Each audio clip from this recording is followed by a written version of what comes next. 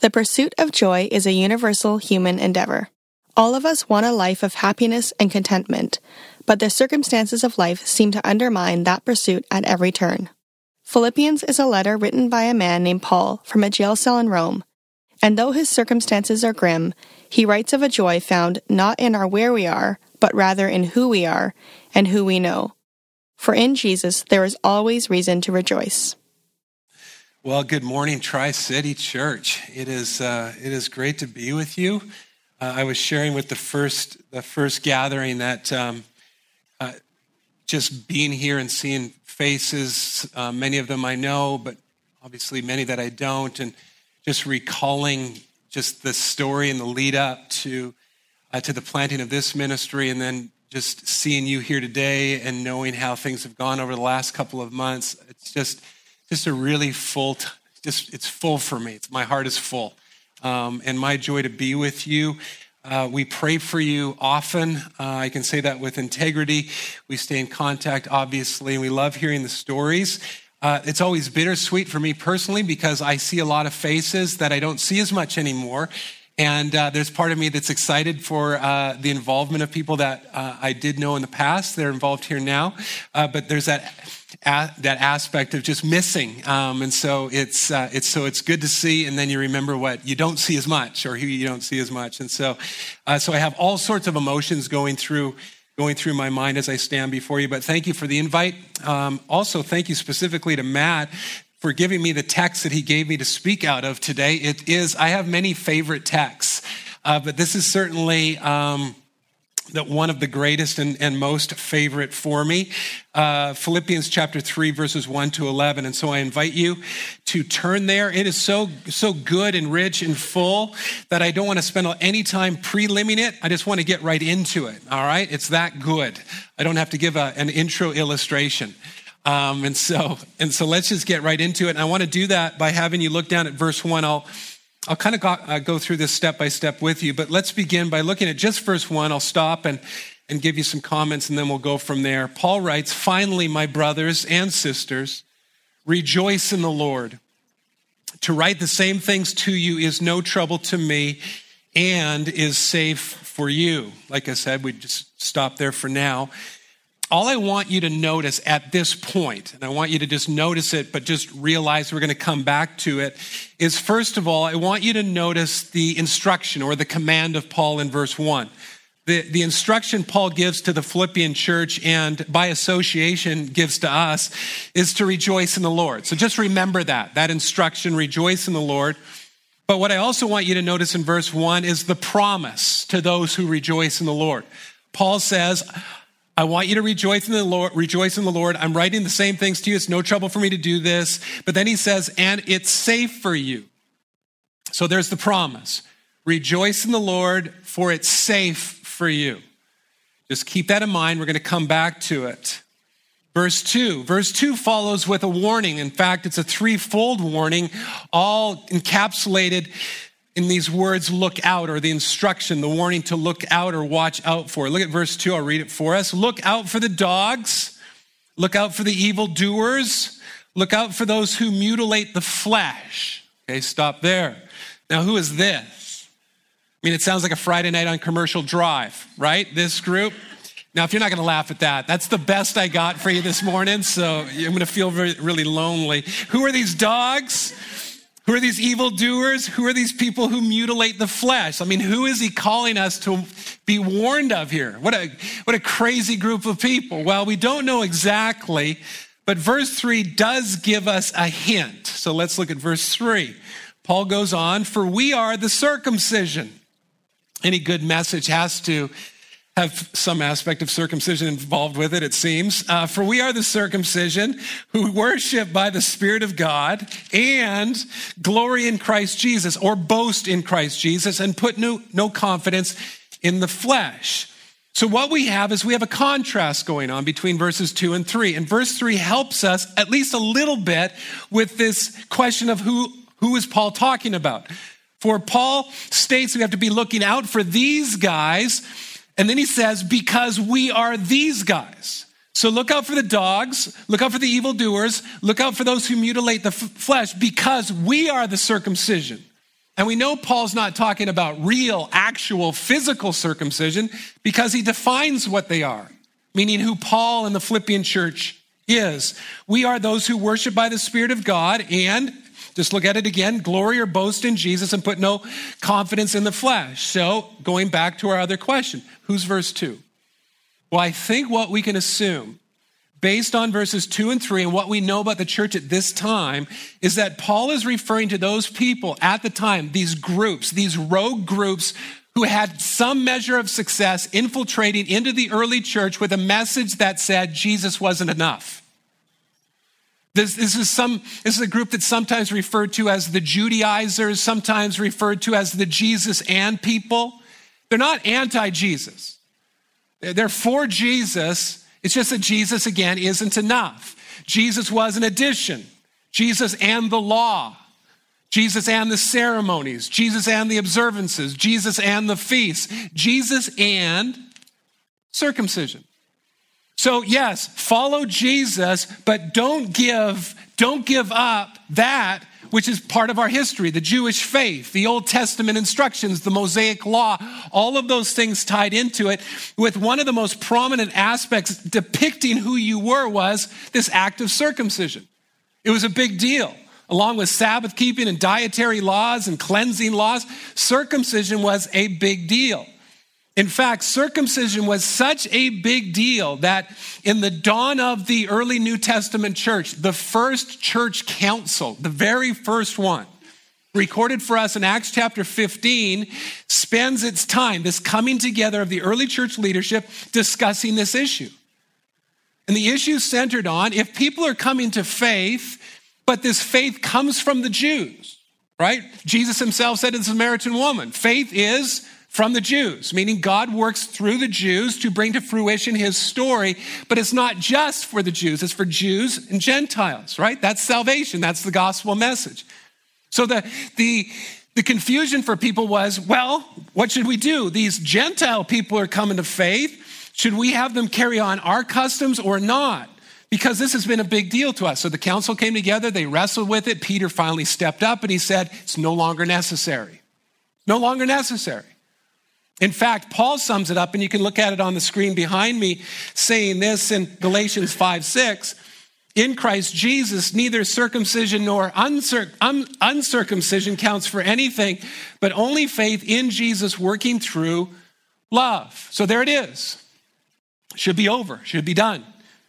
It's been ruled on, right? It's been set. Council has ruled, council has stated.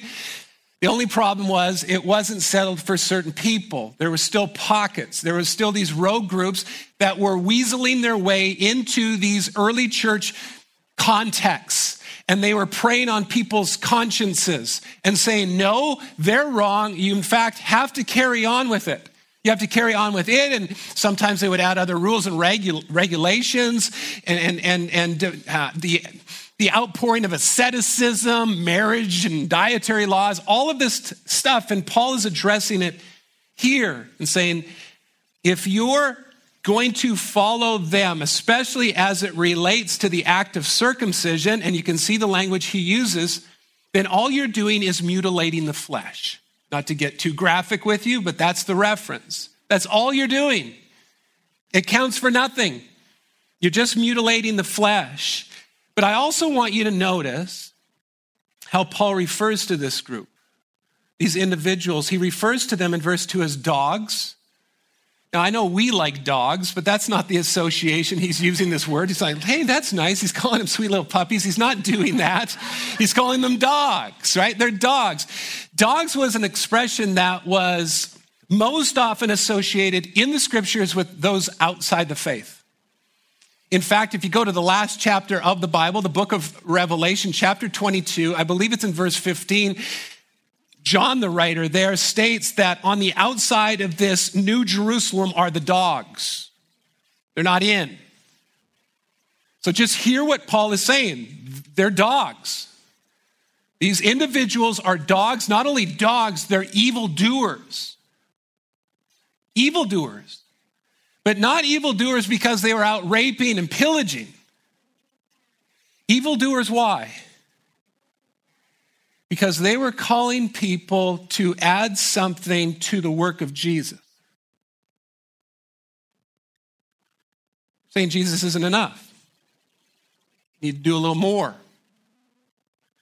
You need to cut that, give up that, stop that. You need to do more. And Paul says they're evil. Why? Because they were attempting to dupe people into thinking that, again, the work of Jesus wasn't enough. Therefore, they were bringing a gospel that wasn't a gospel at all. They were preying on people. And Paul says it's evil.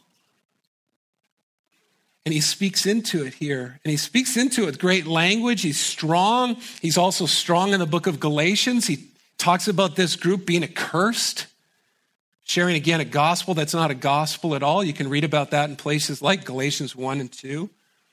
In contrast, Paul says that they were the true circumcision. And I say true circumcision again because he's not talking about actual circumcision, but I want you to notice in verse 3 how he defines true circumcision.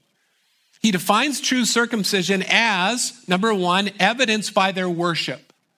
They worshiped in the Spirit. In other words, their worship was Spirit-induced. To put it another way, their worship expressed an internal change. It wasn't just an act of piety. It was a change of the heart. Their hearts being expressed in their acts, in their singing, in their lives. It was a demonstration that they'd been changed. So it's evidence in their worship. It was also evidenced in their boasting or what they gloried in. And what did they glory in? Oh, Tri-City, look at what they gloried in. They gloried in Jesus. They made much of Jesus. In other words, not Jesus and Jesus alone. Just Jesus alone. The other group, let's add something to Jesus. Paul, no, Jesus. We glory in Jesus. We boast in Jesus. It's his work. And then he adds this, stating this. It's evidenced in their perspective. They put no confidence in their own efforts of the flesh, which is where Paul goes next. Let's look at verses 4-6. Paul writes, though I myself have reason for confidence in the flesh also. If anyone else thinks he has reason for confidence in the flesh, I have more. This is great, right? We love Paul. Circumcised on the 8th day of the people of Israel, of the tribe of Benjamin, a Hebrew of Hebrews, as to the law, Pharisee, as to zeal, a persecutor of the church, as to righteousness under the law, blameless. Paul, just so you know, is not bragging here. Just in case you thought that, he's not bragging. He's actually being a good pastor. He's being a good leader. He's teaching a church that he loves. In your series already, you see the affection and the joy and the belovedness that Paul has for this group of people. So he's not bragging about himself. What he's saying in verses 4-6 is, look, Philippian church, look, if you are considering this teaching, a teaching that states that physical acts and observances are necessary to attain a right standing before God, then let me share with you my story. For if anyone could put confidence in the flesh, it's me. If there is anybody that could stand before God and go, let me in based on my track record, it's me. And then what we have in verses 4-6 is Paul's resume. So let's take a look at the 7 aspects that he highlights from his past. First, circumcised on the 8th day. What's the big deal about that? Well, number 1, it followed to the T the directions given to Abram and how and when circumcision was to be carried out.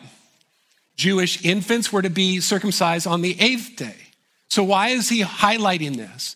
Well, he's not just highlighting in the fact that he carried it out on the 8th day. He's highlighting it because he's not a Johnny-come-lately. Like these individuals who are being grafted in and getting circumcised at 20, 30, 40, 50. He's an 8-day circumcised kid. That's number 1. Number 2 is he's of the people of Israel. Okay, good. Why is that a big deal? Because he's not a Gentile. He's an Israel kid. He's not from another nation. He's not one of those. So I followed this to the T. I'm from the nation of Israel. Not only that, he's of the tribe of Benjamin. Now, why is that a big deal? 12 tribes originally made up the nation of Israel. 2 stayed loyal to the throne or the line of King David. One was Judah, the other Benjamin. The other 10 fell away. Intermarried, Samaritan people, that type of thing. The history of the people of Benjamin and Judah was a good one. You would brag about being part of this family. You would boast about it. You stayed loyal. This is your history. So Paul is saying, I'm not only from Israel, I'm from Benjamin. I'm from Benjamin. But he's not done. He sums this first part of his resume up with the expression, he's a Hebrew of Hebrews. He's a Jew's Jew. He's got good blood, good lineage, good history, good people, good faithfulness, good story, no skeletons in the closet. I'm that guy. That's my family. So you're thinking you're going to be okay and you come from another nation and you get circumcised and you're 25 and your family you're not even one of the 12 originally.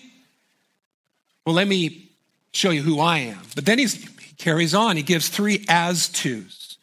The first, at the end of verse 5, as to the law, a Pharisee. In other words, he wasn't just a good, devoted follower of Judaism. He was a Pharisee. And the Pharisees were meticulous in carrying out the law. They tithed on their spices. They fasted twice a week. They prayed 3 times a day. They were so meticulous in keeping the Sabbath that they added 31 regulations to Sabbath keeping. Just as an example. Oral law, traditions following, making sure that they guarded the written law given to them. He's one of those guys. So you're devoted? Look at me. As to the law, a Pharisee. As to zeal, a persecutor of the church. So devoted was Paul to protecting his tribe, he arrested and, if necessary, killed Christians. But he was the leader of it. He wasn't just part of the group. He was the one, when Stephen was killed, they brought the clothes of Stephen and they laid it at the feet of Saul. So not just a Pharisee, he's a Pharisee's Pharisee. And then lastly, as to righteousness under the law, blameless. Now, I don't believe Paul is saying here that he is sinless, without sin, that he was absolutely perfect, although I am sure that Paul had a very high view of himself pre-Jesus. But I think instead he is saying that you couldn't have picked out any inconsistencies of my life at that time. Again, no skeletons. I did, and I said, and I said, and I did. You've just watched me. I followed it. That was me. So just wrap up his resume and understand the context. If you think circumcision is important, I followed the practice down to the T. And if you think Jewish lineage is important, I'm a blue blood. And if you think law keeping is important, no one has been more committed to it than me. A flesh-based resume doesn't get any better than Paul's. Which is why he writes, if anyone thinks they have a reason for confidence, I got more. Bring it. I got more. Paul, again, was the tip of the human effort spear. He's not bragging. He is simply stating fact. Which is what makes verse 7 so beautiful. But whatever gain I had, I counted as loss for the sake of Christ. Verse 7 is one of those, it's such a sweet, sweet verse. It's a wonderful but. But whatever gain I had, I counted as loss for the sake of Christ. And we should amen that. I mean, there you go. Amen. Amen. I'm amening myself. Amen. We should aim. I love this. Obviously, I love this. But if you find the layout of verse 7 awkward, you're not alone. Let me explain what I mean. If you consider what Paul has done thus far, he's laid out his resume, he's noted these 7 things. It would make sense coming out of that if Paul wrote something like, but I gave it all up when I met Christ. Or something like, but Jesus called me to leave it all behind. Or something like, but I lost it all because of Jesus. Something like that. That would make total sense. I had this, I met Jesus, I gave it all up. I lost it all. He called me to leave it all behind, but he doesn't say that. Look at it one more time. But whatever gain I had, I counted as lost or loss for the sake of Christ. That word counted, sometimes translated regarded or considered in your Bibles, is really important because Paul is saying, all of those things that I just stated to you about who I was, I now consider as loss. I consider them differently. Therefore, Paul isn't saying that he lost out. He's saying that the things that he had placed such high value on are things he now considers as lost. In other words, that's the value he places on them now. They have no value. They have no value. When I look back in my rear view of my life there, that stuff, no value. The question is why? Paul, tell us why this has no value. Those things have no value. Let me give you 2 reasons why. The first, for they provide no assurance for a right standing before God. No assurance. Like they're of no value. So back in the day, I thought I could stand before God one day and I go, look at this, look at this, look at this, look at this. But now when I look back, I would have nothing. I brought nothing. If I walk down that path, nothing. It has no value. Which should cause us, if we right now are thinking that we can attain right standing before God by our works, it should cause us to shudder. That we are thinking perhaps that we're going to bring a lot before God and lay it down, and God will say that has no value. In fact, it's less than 0. You say, well, how can you say the things that I do have no value? Hear me, because I'm not against good works. It's a whole other message. I'm not against good works, but I am if you think that will attain salvation for you, then I will be very clear, that has no value. Works never lead to salvation. But, here's the other message, and I'll leave this up to Matt to carry forward at one point. But works never lead to salvation, but salvation always lead to works. Always. It has to. So works never salvation, salvation always works. Where Paul is on the front part. I thought this, my nationality, my customs, my following the regulations would lead me to that standing. And he said, no. Now I see it's less than 0. But secondly, he states that they are as loss. And please see it, it's so precious. Because of what he got in return. What did he get in return? He got Jesus. He got Jesus.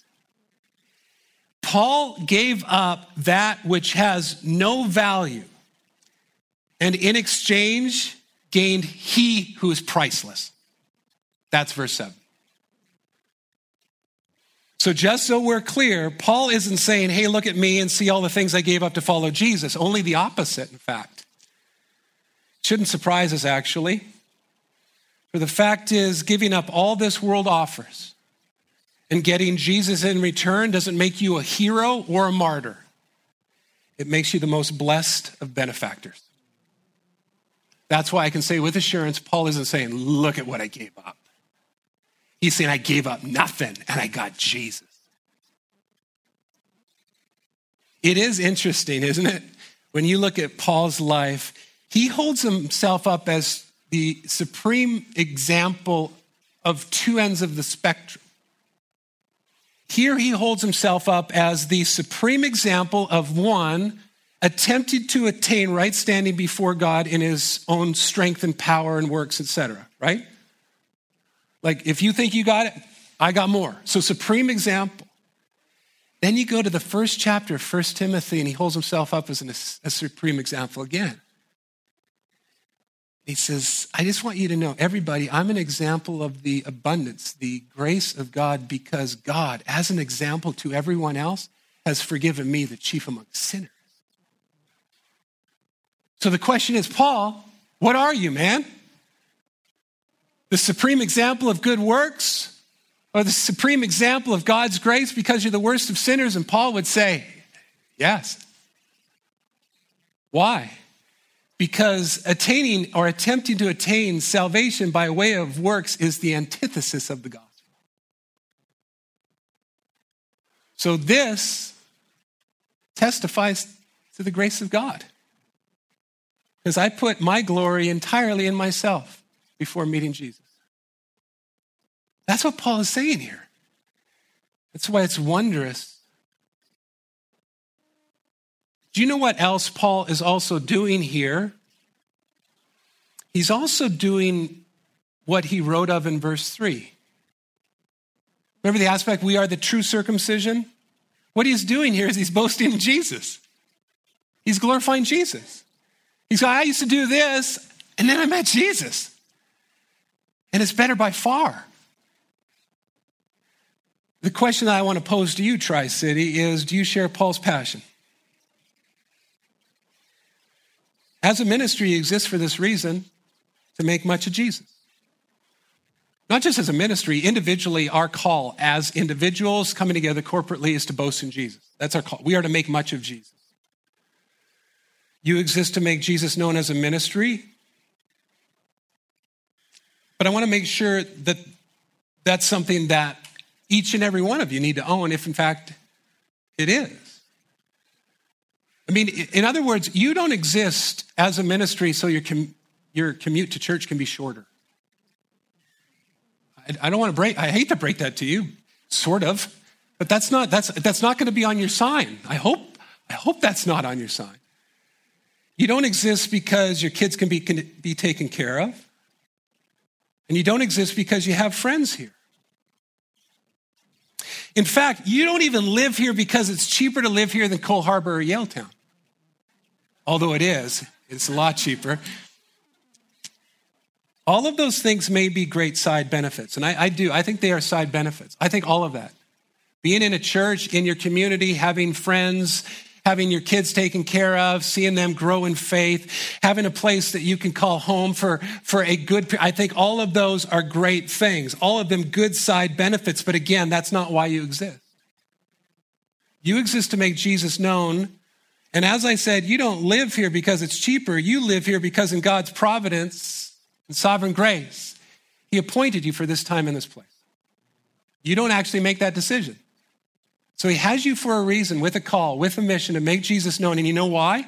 Because there are people filling up this area who are working their butts off to try to attain whatever this world offers.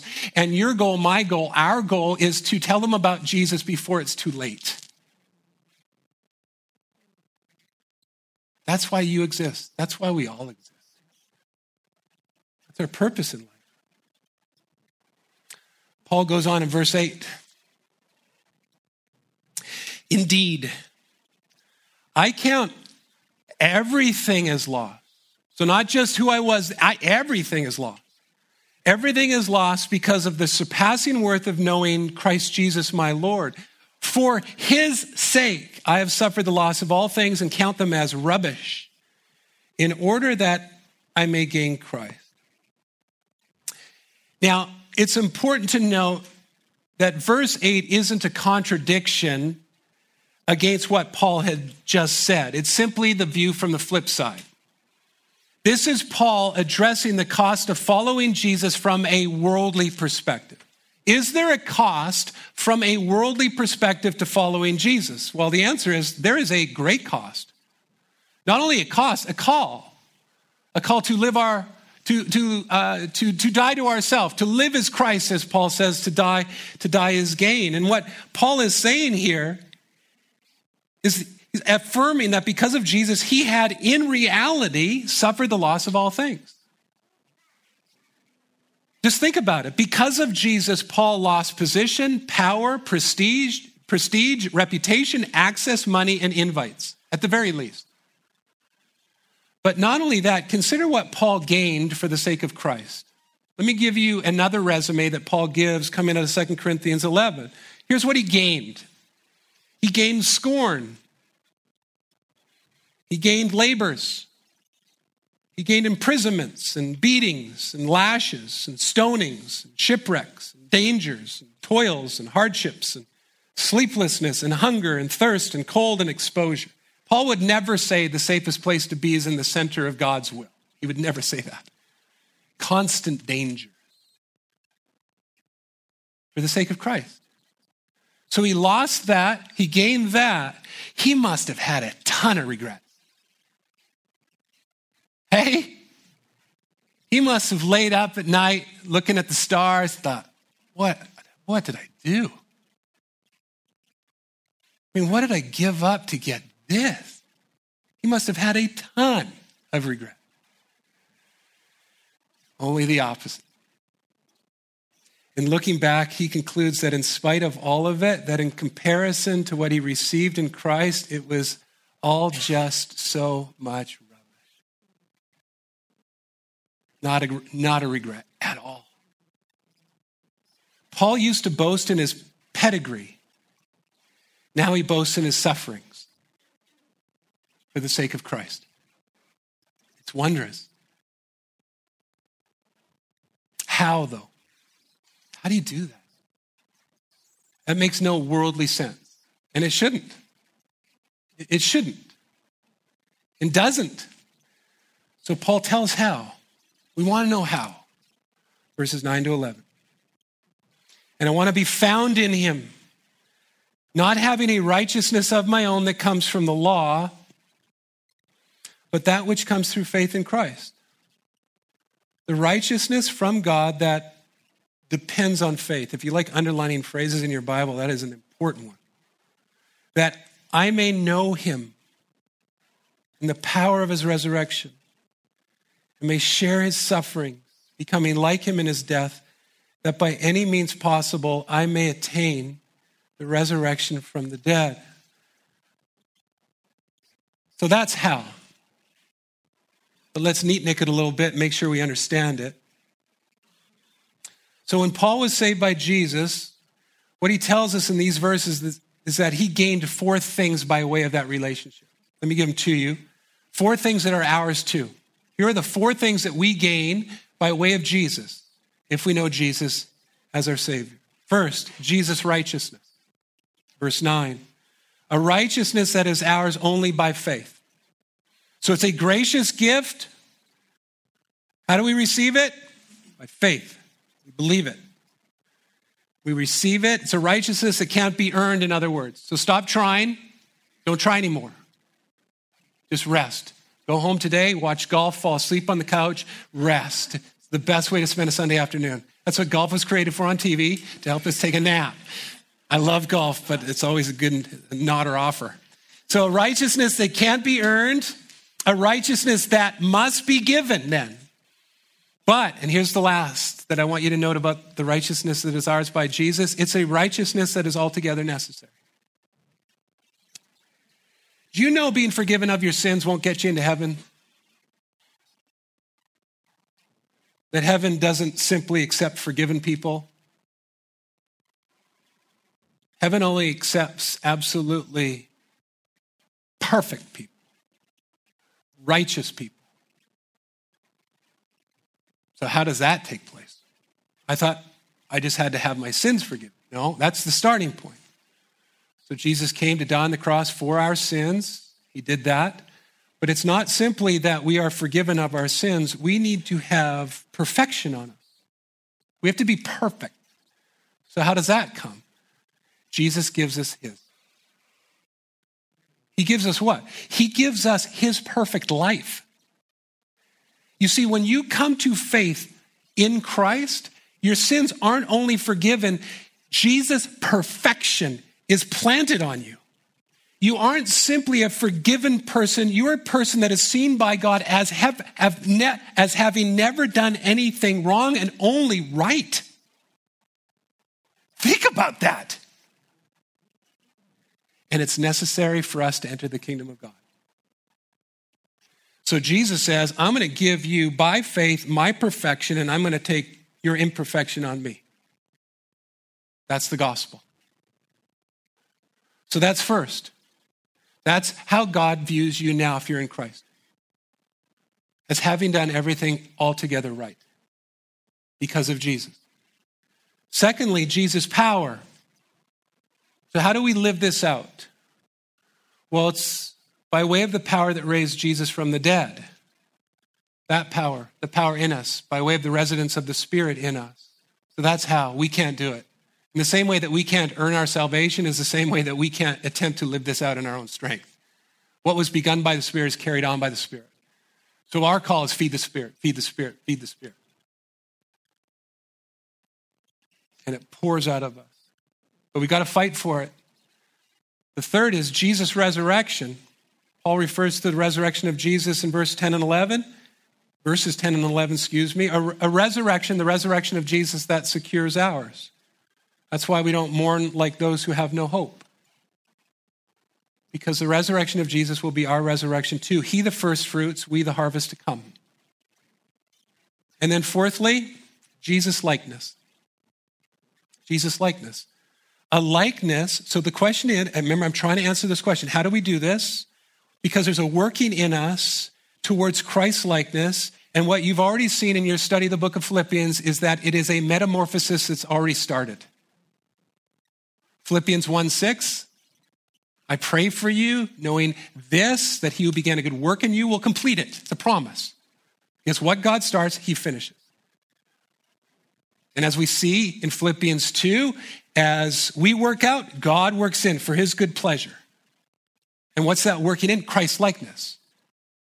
Christ-likeness. So you go, I want more of this. I want more of this, and I'm empowered. And I'm getting more of Jesus, and I want more of Jesus, but here's how it ends. It's a transformation that rests, did you notice it? On our sharing in Christ's suffering.